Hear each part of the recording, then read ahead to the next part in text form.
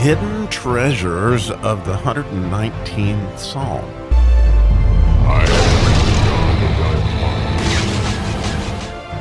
I love these miracle verses, and today we get to do the miracle verse, or the 8th verse, in the Psalmic section, and this is a really kind of unique miracle. And I hope you'll see it as I do, or maybe I hope you see it. I really do pray you'll see it better than I do. But verse 120, if you read it in English, again, realizing this is the Psalmic section, which has to do with the surrounding love of God to some extent and how that holds us up. But also it's the depart you evildoers. There's a lot of power behind it and the fear of the Lord behind it. And so here we have the 120th verse. My flesh trembleth for fear of thee, and I am afraid of thy judgments. And, I don't know if you've ever had an experience, I hope you have, with the actual fear of the Lord, like you realized that you were in his presence and it just scared you a lot. And you think about it, it's easy for us, to love on Jesus and to want his presence here. And there's a sense of that, but you might remember in Exodus, 20, where, we have the 10 utterances of God, what a lot of people say are the 10 commandments. But what happened there is there at Mount Sinai, God literally talked to all the people, and it scared them so bad that they're like, no, you talk to Moses. We don't want to hear that. It's a scary thing to actually, be in his presence. As Peter saw that day on the, get away from me, Lord, I'm a sinner. Or as Isaiah talked about when he came into the throne of God, there's this idea there that it makes your hair stand on end. So when that word trembleth there is a psalmic, as you might imagine, as this verse would start with a psalmic. And he's quoting, actually, the psalmist, King David, is quoting a Job verse. It talks about his hair standing on end. And so when he says his flesh trembleth, his flesh is literally standing on end, the way that you might get goosebumps on steroids, so to speak.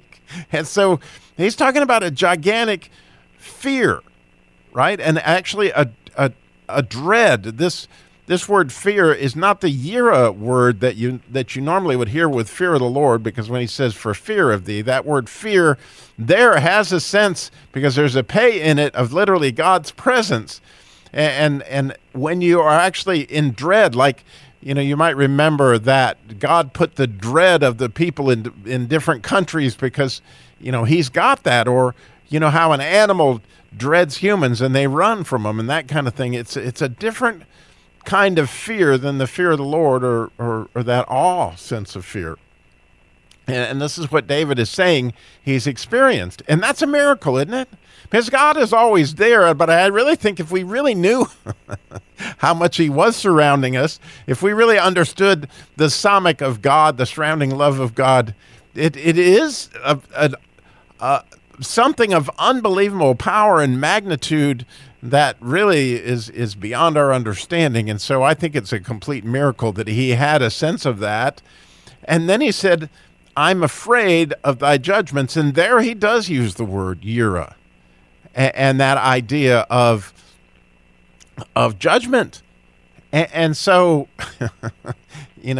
this idea of the fear of the Lord leads at some point in time, when you get there, to realize that God knows so much more than I do, and there's so much more going on, and there's so much power more than I understand. Just think of the power of what it takes to rotate the earth one time. I mean, and that idea of the psalmic is, right, the number 60, which, there's 60 seconds. All these things are going round and round, and the idea of the circle is all over the place, and the amount of power that's involved in all that is really a lot to grasp. So I've talked about it before, but I couldn't help but think about it again, that my one experience with this was actually in the fall of 2005, because I have a journal entry of the next morning when I wrote about it, of what had happened. I was praying about a lot of things that had to do with the car dealership at the time and my life at the time. And I'm so grateful that I actually have this all documented in my journal because it's unbelievable to look back like you're going to go right back to the next morning after this experience. But I'm praying, and all of a sudden, just exactly what this miracle that King David described, my flesh trembleth, like I was aware of a presence, and a presence that was, I like that word, dread. I mean, it was like, oh my gosh, like this almost terror that came upon me. But I knew that it was the Lord, and I knew that it was Jesus, essentially, and he said to me, Robbie, what do you want?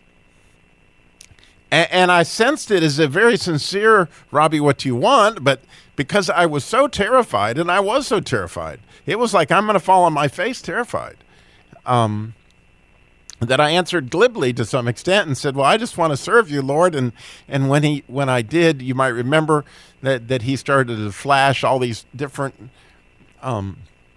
things that he'd asked me to do that I hadn't done. And there wasn't condemnation. And it's fascinating that the dread and the fear and all that I had going on was not connected to the conversation that I was having. It had to do with the presence that I sensed that was there.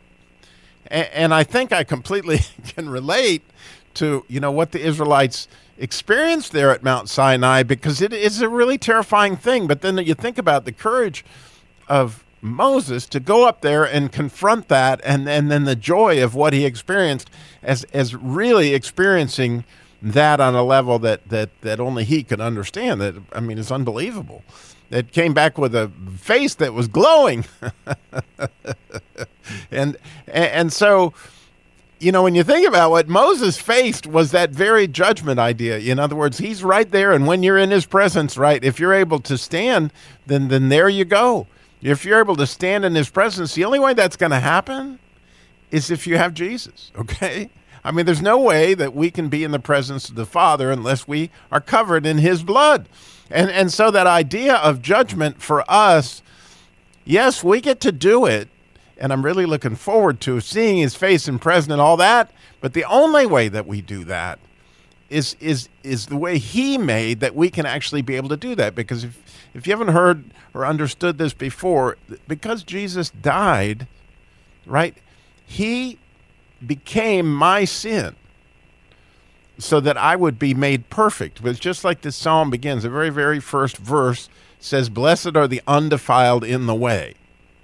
Okay? Those are the very first words. Well, the only way you can be undefiled and in the way meaning here you are standing in the way of God, the only way you can be perfect and in the way of God is to be in Christ, because he did die for us. And when we accept that he was the Son of God, that he really did die for our sins, and he really was put up on that cross, just like the serpent was lifted up in the desert for our sin, for my personal sin. You see, when I accept that, believe that, then, right, I can actually not only look at this verse, realize the dread that I felt, realize the fear that's involved, but at the same time, absolute delight to know that, oh my goodness, the whole earth is going to be perfect because of this refining of this psalmic. That all the dross is going to be gone. We are going to live in a world that is without blemish. It's going to be unbelievable. Thank you for listening. And to this, we get a chance to transition from the psalmic to the ion. Oh, what a fun ride we're going to have coming up. Stay tuned.